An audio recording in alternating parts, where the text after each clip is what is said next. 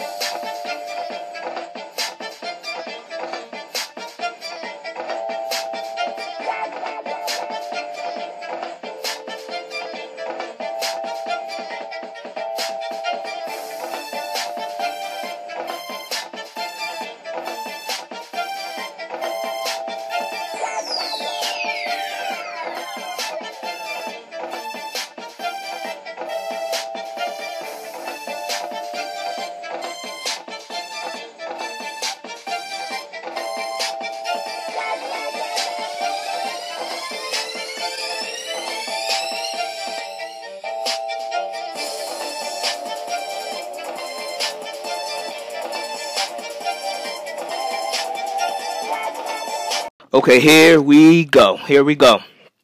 So first, I want to start off with the quote of the day or of the episode.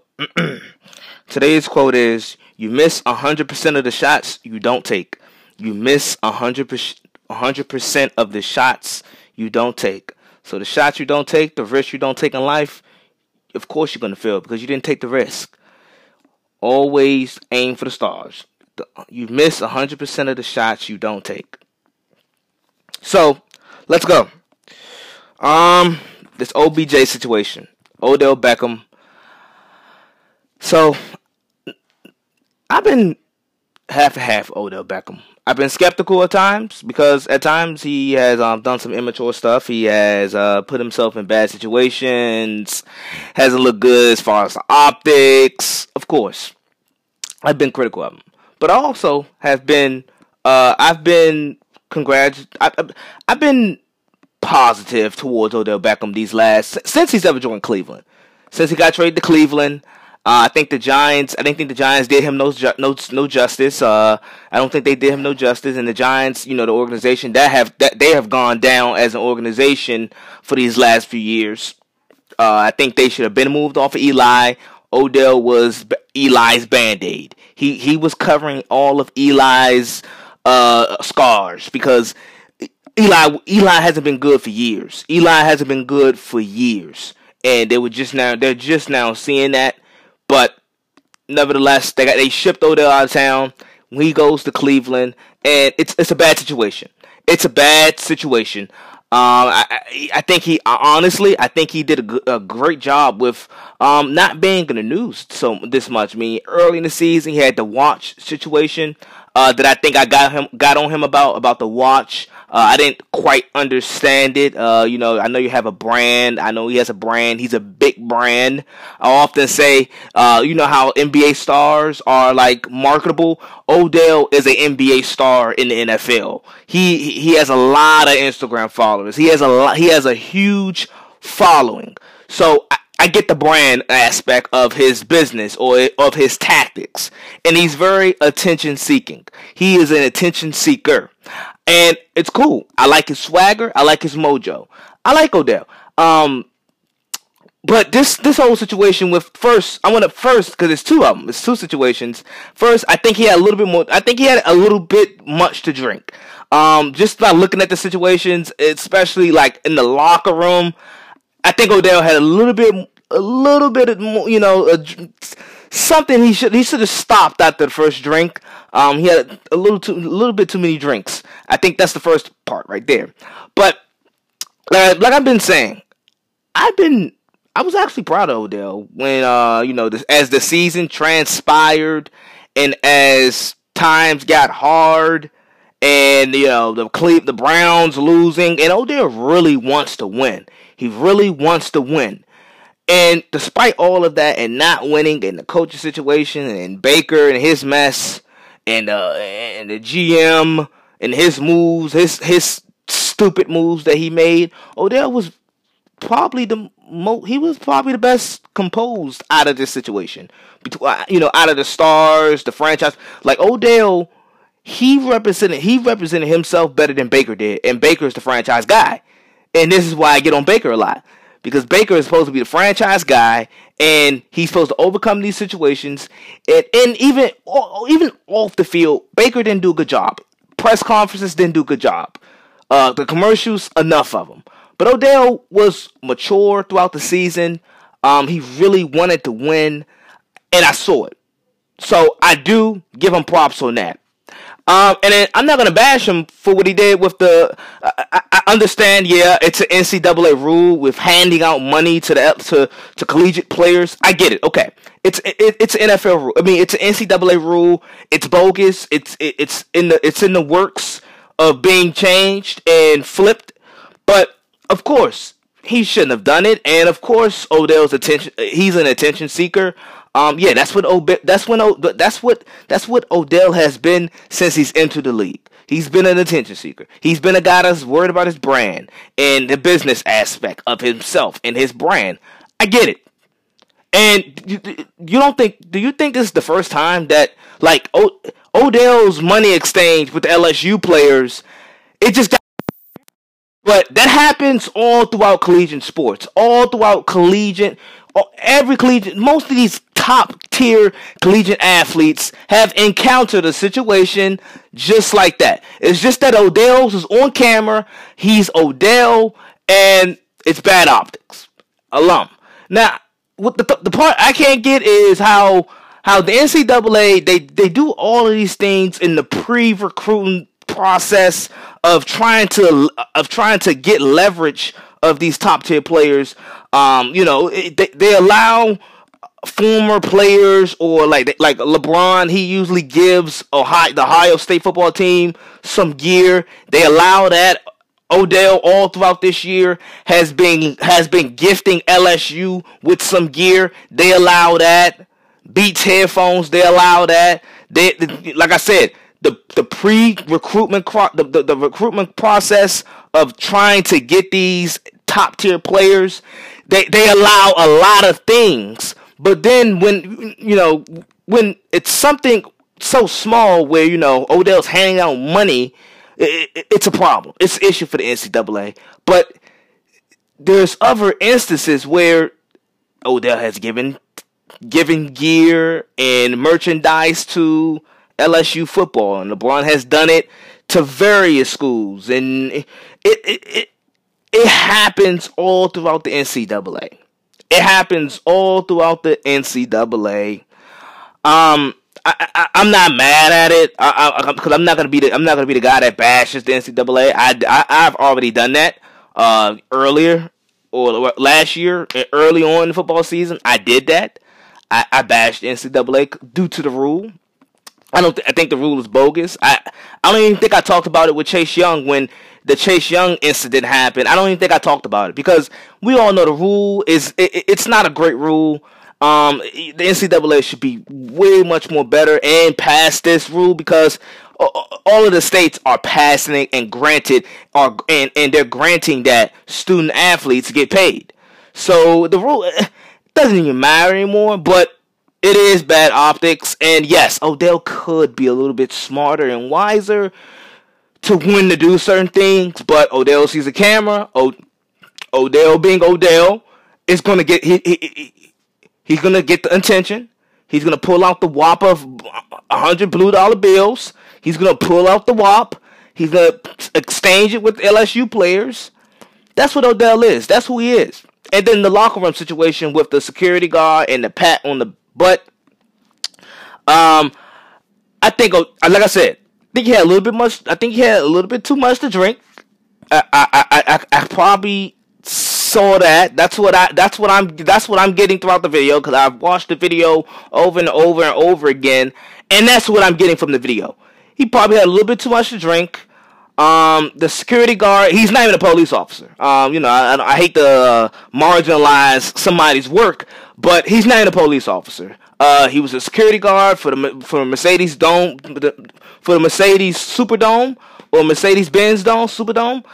He's a security guard there, so he's not a police officer. I think, he was harassing. I'm not going to say he was harassing one of the players, but he was questioning one of the players, and it did look like he had an intent to come in there and, piss on the parade, per se, because LSU had won the national title. The locker room, guys are celebrating. It's a eventful and joyful setting right now, in the locker room of LSU.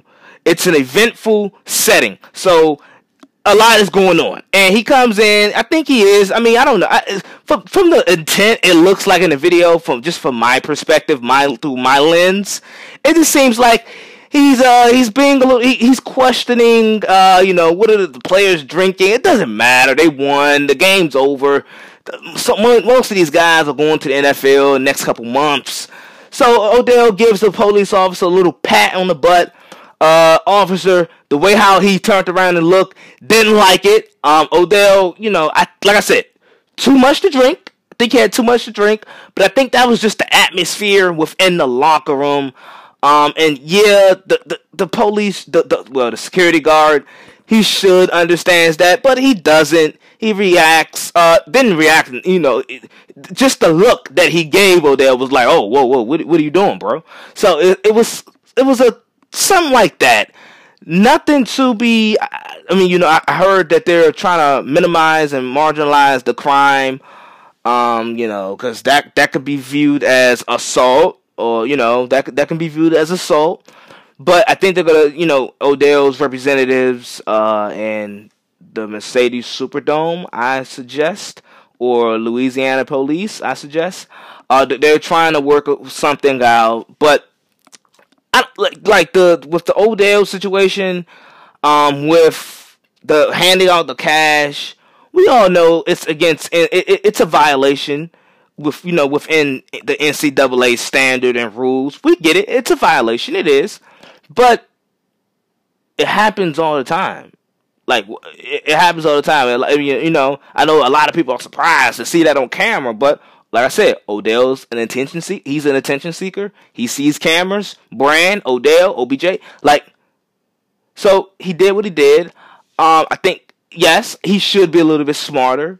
He should be a little bit smarter than that, what he did.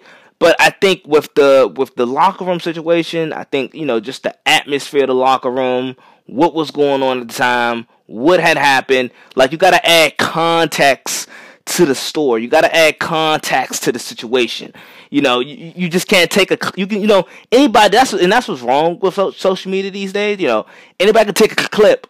They can take clippings of things, and they can just take pieces and pieces of a video and post it and upload it to social media and Instagram and Twitter, and it's taken out of the wrong aspect. But if you add context to the story, and you get a little bit more of the setting and the atmosphere, it's like, oh, okay, I see why. I can see why he did such thing. If everybody's just posting a clip of Odell patting a security guard on the butt, yes, it's a bad look. It's a bad look. But if you surround yourself with some context, with the setting, what's going on in the place right now, in the atmosphere, you would obviously get that it's a celebratory moment within the LSU locker room after winning the national title. They're celebrating, joyful and eventful atmosphere. Odell does it. Is it the smartest thing? No, but I think he had a little bit more. I think he had a little bit too much to drink, and it's the atmosphere. And I provided context. So I know some people probably took that out overboard and overdid it and they saw the clip and they didn't get the proper context and they just run with a theory. They just run with a stereotype. They just automatically run with it. But that's why you gotta add some context. Like I say it all the time with these stats and these players and these games. Add some context to it. You can just anybody can just look at the score sheet. Like, oh, this team won, that team won, and that team lost. You gotta add context to it. You add context to a thing. That's called deeper analysis. You're getting in deeper. You're searching and looking for the best possible answer or outcome. Add context to this type of stuff. That's what's wrong with social media. You know, they just post a clip, upload a clip, and it just shows the clip. And sometimes the clip can have bad optics. But then when you get all this, when you get the whole entire story, the entirety of the story, and some context surrounding it, boom, you got your answer. I'll be back to talk about probably some Jimmy Garoppolo and Kyrie Irving. Jimmy Garoppolo and Kyrie Irving, and my latest news on that. I'll see you guys.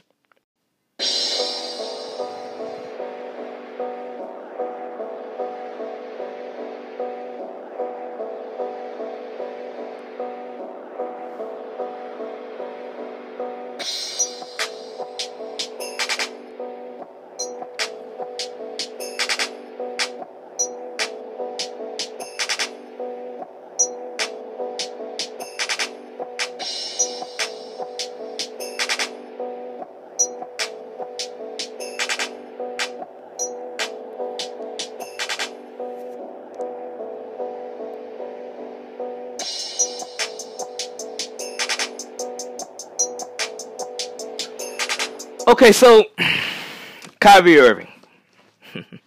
Kyrie Irving. After the loss early this week, I was watching a lot of NBA basketball.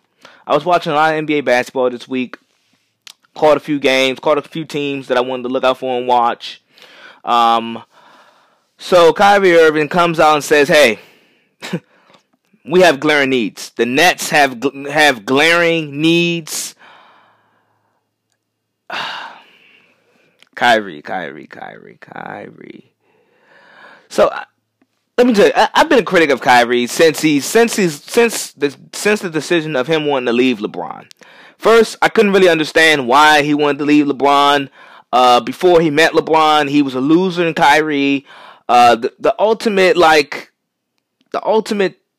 type, of guy that Kyrie was. His perception around the league was, hey, Kyrie, he's often hurt, ego, diva that needs the ball, not willing to pass.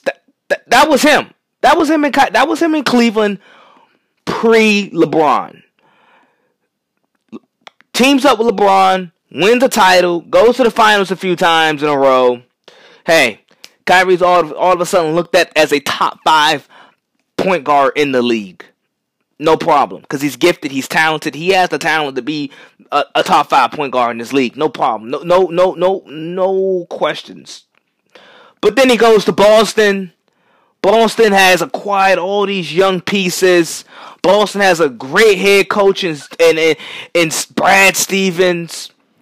Danny Ainge, good front office. They have all these draft picks. They bring in free agents and they bring in young players. And, Kyrie can't get it right there. He can't get it right there. Often hurt. Stopping. He minimized and he marginalized Jason Tatum's and Jaylen Brown's ceiling. Often had a lot of off the court issues and carried a lot of baggage. And I like Kyrie as a player. I think he's talented. I think he's gifted, but he has a lot of baggage with him. He has a lot of baggage. And when he first left LeBron, LeBron took a lot of heat. And I was like, I don't know how LeBron can take a lot of heat. Before Kyrie met the guy, Kyrie was a loser. Kyrie didn't know what the playoffs looked like. Gets LeBron on his team. LeBron takes him to the finals. LeBron wins him a title. And it's like, it's LeBron's fault. It's like, what? How? How's LeBron's fault? But, I was like, okay, Kyrie's better off in Boston. He has a nice young core to play with. He has, a good coach that Brad Stevens makes point guards better. So, here they come. Yep, and then he leaves. So he goes to Brooklyn. Goes to Brooklyn with Durant. I question Durant's move to Brooklyn. I question it. Because you leave Curry, who is leader, often head is screwed on, doesn't have a lot of baggage, well-ran organization and up in Golden State. You're up in Silicon Valley. You're like, okay. You go to Brooklyn. And Kyrie still is hurt. Kyrie is still making illegitimate comments. He's still doing Kyrie Irving type-ish. And it's like, dude, you have so much baggage. And mentally, Kyrie, I wouldn't want to build the franchise around him. Mentally, I think he's talented as a player. He's a great closer. His handle is nice. He's a walking 30 points a night. But mentally, he's not there. I know he's a smart guy, but mentally, I wouldn't want to build my franchise around him. He doesn't say the right things often. Here it goes once again. The Nets have glaring needs. It's just out there, it's glaring in terms of the pieces that we need in order for us to be at that next level. And I'm going to continue to reiterate it. We're going to do the best with the guys that we have within our locker room now. And, we worry about all the other stuff in terms of moving pieces and everything else as an organization down the line. Collectively, I feel like we have great pieces, but obviously it's pretty glaring that we need, one more piece or two more pieces that will complement myself, KD, DJ, GT, Spence, Karras, and, we'll see how that... Wow. So, you call out the players that are like the core. You call out the core players of the Nets, and you say, hey, we got myself, KD, DeAndre Jordan, Caris LeVert, and others, Spencer Dinwiddie. These guys are good, but these other guys around us gotta go. They're not good enough. Not good enough. So you call out your teammates. You had similar situations in Boston. This could create a very cancerous locker room and setting. It's just not good optics by Kyrie. It's just not good optics by Kyrie. I don't know what to say anymore. I don't know what to say anymore about Kyrie. The Nets are 5-9 without him. He hasn't played since I don't know when. He's often hurt. He's very needy. It's just not my style. It's just not my speed. I don't know what it is. The other, like, the all-time great players that lead organizations: LeBron, Jordan, Kobe, Dirk, Bird, Magic, Wade, Shaq. Like the all-time greats that lead their teams. You just don't hear this type of stuff, and they all have similar things in common, and it's the mental makeup. It's the mental makeup, and me personally, I think Kyrie, he's a really good talent. He's a really good talent at the point guard position. 3-ball, handle, finishing, touch, all of it. He has all the skills in the world, but as far as, the mental makeup, stars come in different shapes and, we all know NBA stars and Hall of Famers and all-timers come in different shapes and forms and fashions. Bird is not athletic. LeBron is freakishly athletic. Kawhi is quiet. LeBron talks a lot. Curry is small and miniature. Wilt is big and 7 foot, and it's a man child. But they all have similar things in common, and it's the mental makeup, the mental aspect of the game, and Kyrie just hasn't figured it out. He just hasn't figured it out. And I don't know what is it gonna take. Hope wish the best to the Nets. They're patiently waiting on Durant to come back. He'll be back next season. But this whole Kyrie thing, I question Durant's move from going from, Curry's a leader, mental makeup is there, all-time great, wins titles. Kyrie is Kyrie. I mean, I don't know what to say.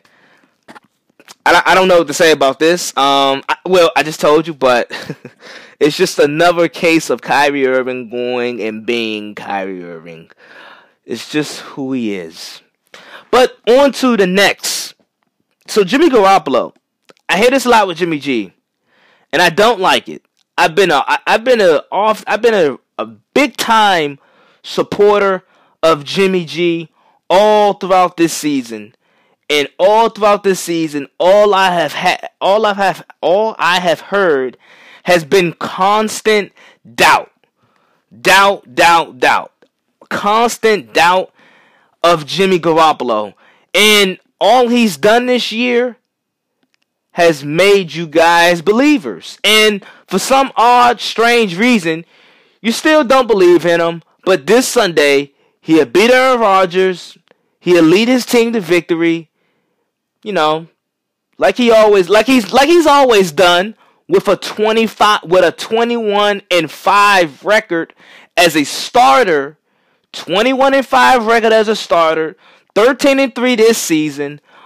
Now in the NFC Championship game, and all I hear is still constant doubt. I get it. Okay, he has a great coach. Brady has a good coach. Troy Aikman had a good coach. Dan Marino had a good coach. John Elway had a good coach. Joe Montana had a good coach. So you're gonna give me the excuse? Oh, he has a good coach. Kyle Shanahan playmaker. Oh my gosh, Kyle Shanahan offensive play calling. Really? And then you give me the excuse of, oh wow, his defense is top tier. Did you not watch the first 3 Super Bowls of the New England dynasty? Yeah, they had a great defense. Oh, yeah, Troy Aikman. Oh, yeah, the Cowboys those years had a great defense. Yeah. Oh, Terry Bradshaw? Oh, yeah. He had the 70 Steelers defense. Yeah, my bad. So you're going to give me the excuse of he has a great defense. Russell Wilson, Seattle, Legion of Boom. Oh, yeah, you forgot about that. Okay. He had a great defense, though. He has a great defense. We're not really just going to say, hey, Jimmy Garoppolo is good. Jimmy Garoppolo is good enough to win a title. He's good enough for you to win a title. I think this is what happens. I think with fantasy football, and we're so infatuated with the numbers and the stats and the MVP awards and the highlights. We just simply forget about wins and losses. We just simply forget about that. We forget about wins and losses. Jimmy Garoppolo is 21-5 as a starter. 21-5 as a starter. I think we make it too difficult on ourselves. We try to dig up these stats, and we always try to dig up stats and try to find, why is this guy so efficient and why is he so good? When we just simply forget about, does he win? How many games does he win? What's his win-loss record? Instead, we look at the fantasy football numbers, and we look at the passer rating, and we look at the yards, and we look at the touchdown to interception ratio, and we try to break that down, and we try to, corroborate all those stats, and try to come up with this one big analysis, when we just don't look at the wins and loss column and be like, oh yeah, this guy's 21-5 as a starter. Oh yeah, he's 13-3 this year. Oh yeah, he's in the conference championship game. Yeah. We try to dig up all these stats, and yeah, the stats are good. The stats, yeah, we can always pull out stats, but I mean, sometimes we gotta look past that and be like, in the biggest moments when it's time for Jimmy Garoppolo to step up, he's done that all year. He's done that for the 49ers all year. When it was time to make the big third down throw, when it was time to make that game-clinching, game-winning drive, Jimmy Garoppolo has done that. He's done it. And he's done it against the best of the best. He's done it. And I think we overthink certain things. Don't overthink certain things. We overthink certain things. We try to pile up all these stats, the numbers, and the schemes, and we try to go look at film, and it's like, oh, Jimmy Garoppolo, what is he? How is he so good? He wins a lot. He doesn't lose a lot. He wins. The dude wins a lot. We gotta put this fantasy football stuff to rest. Jameis Winston is a football quarterback. Jameis Winston. Have you seen his fantasy football, numbers? You know, Jameis Winston. He is so good. He is so good, fantasy football-wise. But look at his stats. Oh, my God. You look at Jameis Winston's stats. Oh, my God. He threw for 5,000 yards, 33 touchdowns. Oh, 30 interceptions. A 7-9 record. But look at the fantasy points, though. 300 fantasy points on average. Jameis Winston is a great fantasy football quarterback. But who would you rather have to start your franchise? Who would you rather have to start your franchise? The guy with the 28-42 career record?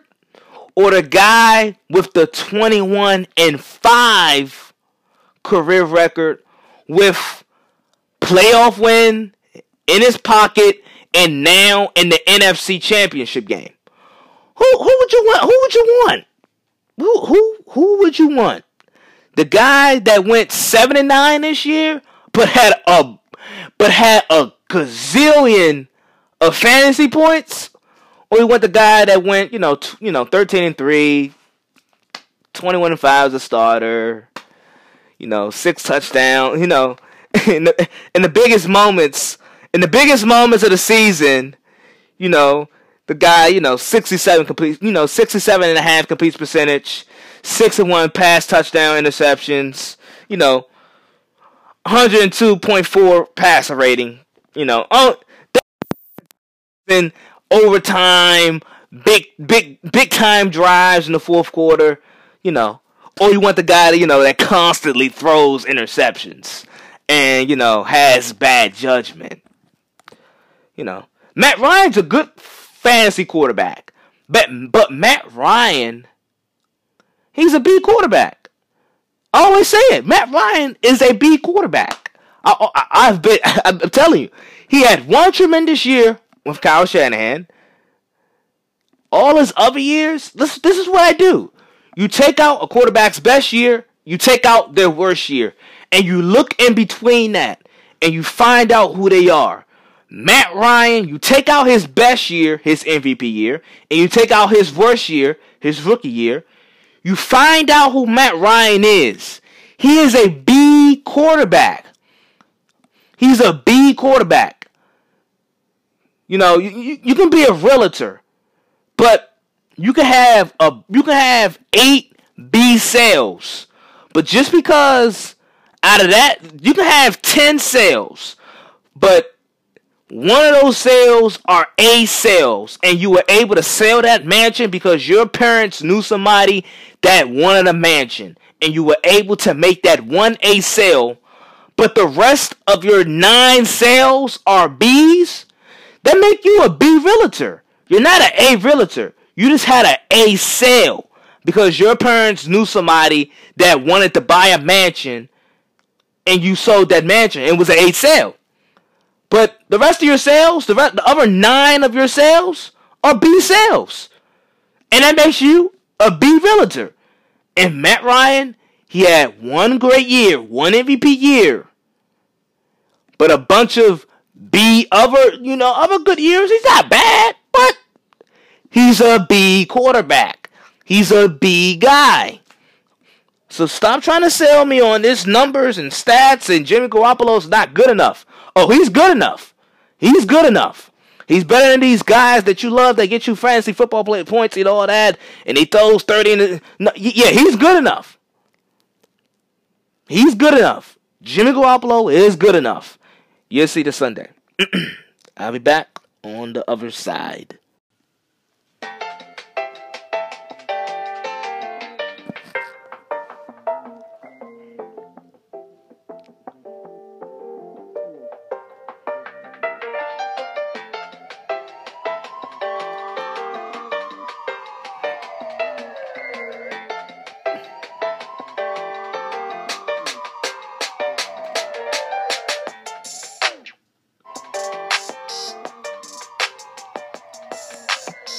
Okay, so for these two conference championship games, NFC championship game, AFC championship game, I got some give you guys. I'm sorry. Before I give you guys my predictions, I got some takeaways that I want to take away from this game. First, Aaron Rodgers. I think with the Packers, first Aaron is going to have to throw to somebody else other than Davante Adams. He's going to have to throw to somebody else. I think they will also... The Packers can't come out here with their same regular formula that they've been playing with. They can't come out here and run the ball 2 straight downs, and on 3rd down and 6 or 7, you can't expect to get something big and be efficient all day. I think the Packers will have to take their shots down the field. I think that was some of the problem with the Minnesota Vikings and Kirk Cousins. They were playing too conservative, and they rarely took shots. They rarely took shots down the field. And with a aggressive defense, like this 49ers defense is like Tyson. This 49er defense is like Mike Tyson.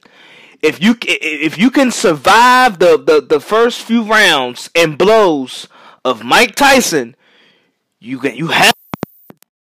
But if you do not be aggressive and knock them off their feet first, it's going to be a long evening for the Packers and that offense and for Aaron Rodgers. You got to be aggressive. You got to come out swinging. That's how Holyfield beat Tyson. That's exactly how Holyfield beat Tyson. You in order to beat Tyson, you got to be aggressive. You can't just take those punches. You got to swing. And if you're Green Bay and Aaron Rodgers and that offense, if you're part of that personnel offensively, you have to come out swinging and being aggressive. Because if you try to play too conservative and you try to play it safe, this 49er defense, especially that front 7, is going to get on top of you. That front 7 is going to jump on top of you. So it's critical that it's a must that you must jump on them early to get them off of you a little bit, to calm you down a little bit. Get those first few swings in. You have to be assertive and aggressive. Assertive and aggressive. The double A's for Aaron Rodgers this week. Assertive and aggressive. You cannot worry about your interceptions. Who cares if Aaron Rodgers throws 2 or 3 interceptions? Who cares? Who cares? He's going to have to take some shots down the field. And he's going to have to throw to somebody other than Davante Adams. I think that's what this game is called for. You're going to have to take some shots down the field, and you got to be aggressive. You must be aggressive to beat this 49er team. Second, for the AFC Championship game, Andy Reid. I know, I've been hearing the question about Patrick Mahomes has a lot of pressure and he has to win this game. Andy Reid, he's been in this type of situation plenty of times. And I like great coach, and yes, I do think he is a win away or a couple wins away from like actually solidifying like how great of how great of a coach he is. And with him, if he wins these next few games, if he can win the next two, he solidifies his spot as an all-time coach. I've cut him slack because hey, you lose to Belichick and the Patriots. Okay, you lose to some great that great Tampa Bay team. You lose to Kurt Warner and the greatest show on turf. Okay, you lose to some good teams and some good time, big time, all time quarterbacks and coaches. And for most of your career, y'all can agree that McNabb and Alex Smith are good quarterbacks, but they're not Hall of Fame quarterbacks. Now you have Mahomes. Let's make it happen, baby. Let's make it happen. You lost to Belichick and Brady last year. Okay, we get it. You didn't get the ball back. If Dee Ford is on sides, you guys win and you probably win the Super Bowl. But now you have the Tennessee Titans. Not to take away from the Titans, because they have made a historic run, and Derrick Henry has had an historic run. But this is the perfect opportunity to seize Andy Reid's all-time rank as a coach in NFL history. This is the perfect time to do it. And you have the quarterback to do it. Mahomes is the most talented quarterback in the league. And he's the most talented quarterback in this game. So you should win it. No excuses. You should win it. Other years, you have had McNabb. You have had Alex Smith. We get it. They're good quarterbacks. They're mostly game managers. But you got to cash in this time. You have to cash in. You're playing against the inferior opponent, according to Vegas, and you have the better quarterback. Everybody knows that. Win or go home. I think this is a big game for Andy Reid. I like Andy Reid. This is the time for him to season his position. Thank you. We'll be back.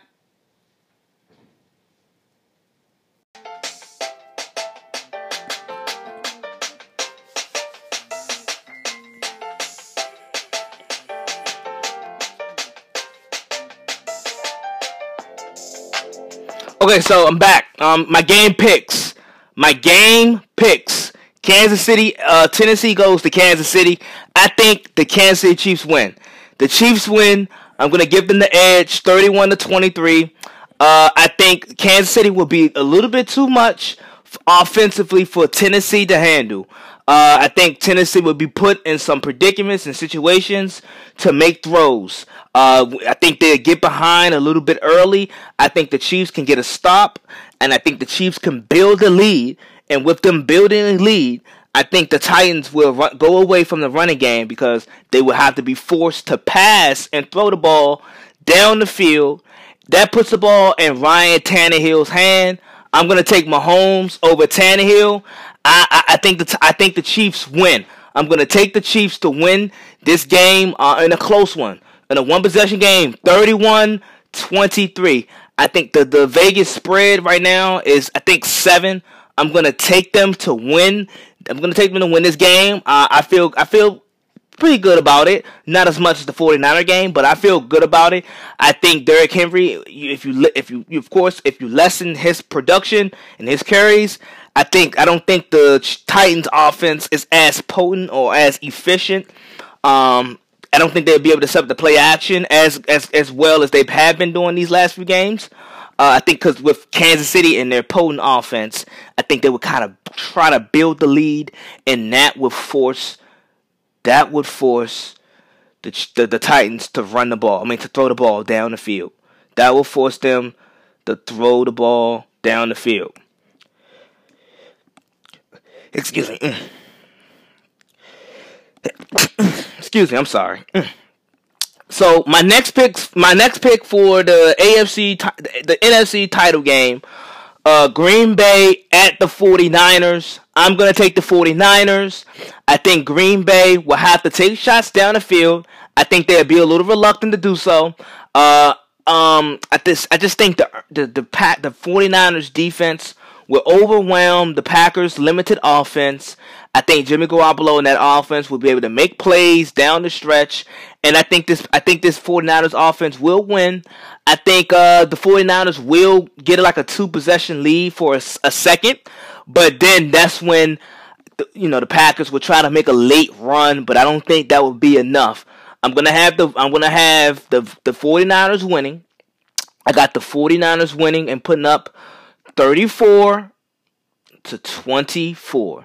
34-24 49ers. That's what I'm going with. 34-24 49ers. I'm going to have the 49ers winning. I just think with that